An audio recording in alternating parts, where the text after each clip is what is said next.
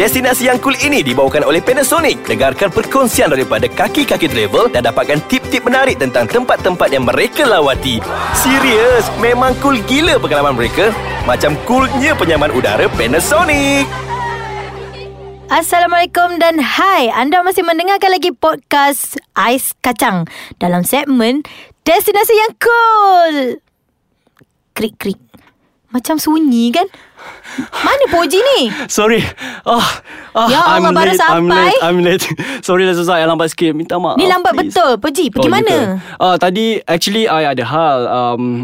I pergi buat visa sebenarnya tadi. You nak pergi mana pula kali ni?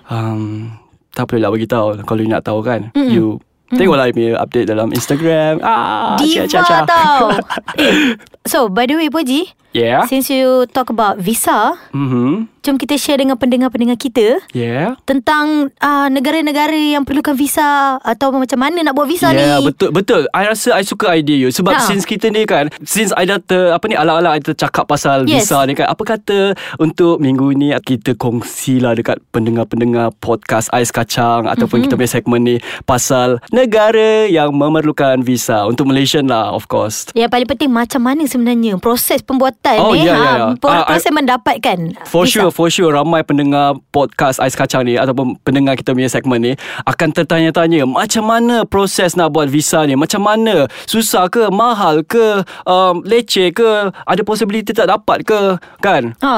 Betul tak Suzai? Betul. Sebab saya pun ada juga pengalaman saya, tapi saya nak Poji yang kongsi dulu. Kalau macam I kan, I negara yang memerlukan visa tu yang first I pergi ialah India. Oh, okay. I pergi India. Kalau you pula, you pergi mana? I pergi China.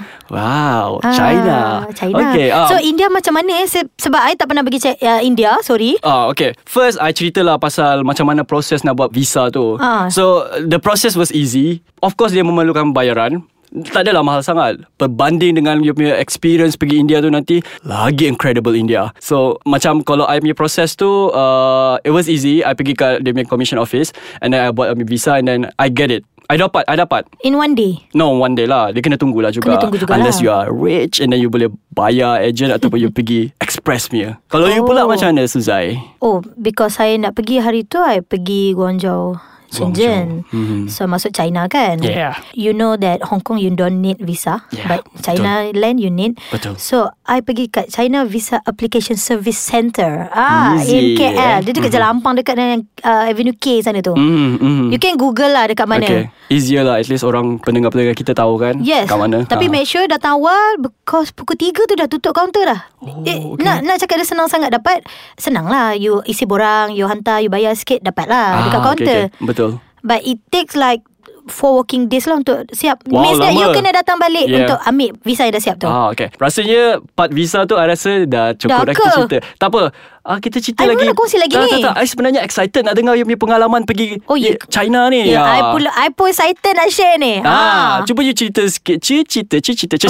You nak cerita sekarang ke nanti? Of course, I nak dengar sekarang. I nak dengar sekarang. Come on. Okay, untuk China land ni, kalau you nak tahu, I cover 3 lah. I masuk Guangzhou, I pergi ke Shenzhen, and then I masuk Hong Kong. Macam saya cakap tadi.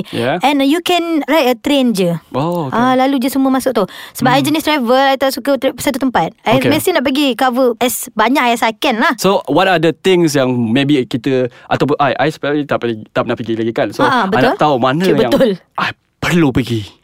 Kalau you tak pernah pergi, I think Hong Kong is the best one lah. Tapi I nak China. Urban. China. You nak China. Okay, sorry. Guangzhou lah. You tahu tak kenapa? You tahu tak kenapa? Shopping heaven. I dah agak dah. You memang shopping. Memang muka you dah shopping je nampak tu. I memang tak boleh tahan. Ya Allah, Poji seronoknya. Okay, Poji, bukan pasal shopping baju je. The cool thing about it, gadget punya tempat satu mall. Wow. Kain punya tempat satu mall. Barang-barang punya tempat ni satu mall. So very very cool tau. Dia punya, dia murah pula. So you India cool ke? Of course cool. Apa yang cool pasal India? You nak tahu? I think it's hot You nak tahu? country. You nak tahu ke? Macam nak tahulah.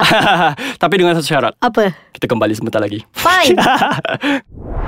Destinasi yang cool daripada Panasonic nak berehat seketika untuk beri peluang kepada anda yang terlupa nak turn on penyaman udara Panasonic siri Aero baru yang semestinya cool, memberikan penyamanan selesa di dalam rumah. #AirThatMovesYou.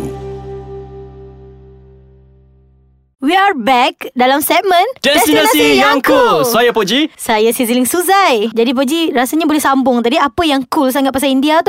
I memang excited dah. Tadi break tu, I pergi toilet tu, I macam dah fikir-fikir dah. I tak sabar nak cerita kat Suzai ni. I nak menang juga. I nak cerita juga yang cool pasal India ni. Why is it? Because India is incredible India. Yes, incredible India. What's so incredible about it? Okay. Betul dah ya. Okay, I nak cerita sebab pergi banyak tempat juga dekat India tu. I pergi New Delhi, I pergi Agra, macam-macam lah. Tapi one place yang I memang amazed gila-gila ialah tempat dekat Jammu Kashmir, dekat Ladakh. Okay. Bila I pergi ke situ, I search lah. I tengok macam, oh wow, ini India ke? Macam, serius lah India. Macam New Zealand kot? A bit, tapi because Kashmir kan? Hello, Kashmir, Ladakh lagi cantik daripada New Zealand. Okay? Yeah. Sorry New Zealander. Okay. I pergi kat situ. Bila one moment I sampai je, landed je kapal dekat Ladakh tu, ya Allah, I punya air mata mengalir. Cantik gila. Cantik sangat tu. You tak expect pun India secantik tu. Okay. Macam all this while you tengok macam India ni panas itu. Tapi surprisingly, dekat Ladakh dia tak panas. Dia cool, dia chilly, dia sejuk lah. Sebab dia dekat atas tinggi lah, dekat highland, dekat atas high altitude lah punya tempat. So that's one of the amazing thing yang I suka pasal India. So you suka tempat yang sejuk lah. Of course. Sebab tu I tengok kulit I. So okay, I nak cerita sikit pasal apa yang I buat kat situ. I bukan setakat pergi tengok-tengok tempat, macam tengok-tengok landscape, scenery tau. I buat aktiviti, Suzai. Apa aktiviti dia? Sebab I tak pernah sampai lagi. Kalau macam you kan, so kan bagi satu imagination kat I. Shopping tu sini macam tu je. I buat trekking, 3 days trekking ya. Trekking. Okay. You buat trekking. You jangan pandang I sebelah mata, boleh tak? I pergi trekking 3 hari tau. Seriously lah, pergi trekking. So naik atas, pegunungan tu, dekat situ lah I macam view memang cantik. Memang cantik. Tapi cabaran dia bila you pergi tempat high altitude, you akan kena altitude sickness. You akan pening, you akan physically challenge, you akan penat gila-gila. So boleh kongsi masa tu temperature dia agak-agak berapa? Temperature dia masa siang tu it was breezy, chilly, tak adalah sejuk sangat. Sebab I pergi masa tu pun tak adalah winter. I tak pergi winter, I tak pergi summer. I macam pergi in the middle lah. So tak adalah rasa sejuk sangat. Tapi masa malam tu, sebab kita orang buat trekking tau, so kita orang kena tidur dalam kemah. Yes. And then tidur kat batu lah, sebab kemah tu letak kat batu lah. Of course lah, macam apa pula I memang outdoor people I know. Lupa pula I nak explain dia. Lepas tu bila masuk tengah malam tu, tengah tidur tu, ya Allah, I tiba-tiba brain freeze. Sejuk gila. I tak sempat nak tengok phone, sebab phone dah freeze dah. Sebab sejuk gila. Phone I pegang pun dah macam, ini apa, ais batu ke apa, ais kacang ke? Ais kacang. Ingat apa pula kan, tiba-tiba I rasa sejuk dalam studio ni. You cerita macam gigil. Sejuk gila. Tapi that was my most amazing experience lah in India. Sebab tu I nak encourage semua pendengar-pendengar ais kacang ni ataupun segmen kita orang untuk pergi ke India. Since you cakap pasal tempat yang sejuk macam tu kan, sampai you ada brain freeze sebagai ni, ada tak you rasa do and don'ts yang you nak share dengan newbie traveller yang nak pergi ke tempat sejuk tu? Macam I dah kongsi Poji dah otai. Hello I dah kongsi api pengalaman pergi India tu. You lah pula, semua orang nak dengar pula macam apa yang you rasa do's and don'ts tu kalau pergi tempat sejuk ni. Ceritalah sikit-sikit je. Okay, I boleh je nak cerita. You nak okay, boleh. Before you pergi suatu tempat tu, you kena check dulu dia punya weather lah, macam mana on the date yang you nak pergi tu. Okay. Everything boleh Google lah sekarang, because dia ada forecast punya temperature kan. Betul, saya setuju. Itu memang I rasa memang satu benda yang sangat penting. For me, untuk preparation, you nak bawa baju apa lah. Penting tu OOTD tu. Kan jacket tu nak long jacket ke short jacket ke. Kalau don'ts pula apa? Kalau don'ts, don't put your expectation dekat apa-apa lah. Jangan terlampau ambitious lah kan. Betul. Macam Poji lah, dia ingat dia cukup fit, tapi dia sampai kena brain freeze. I'm fitter.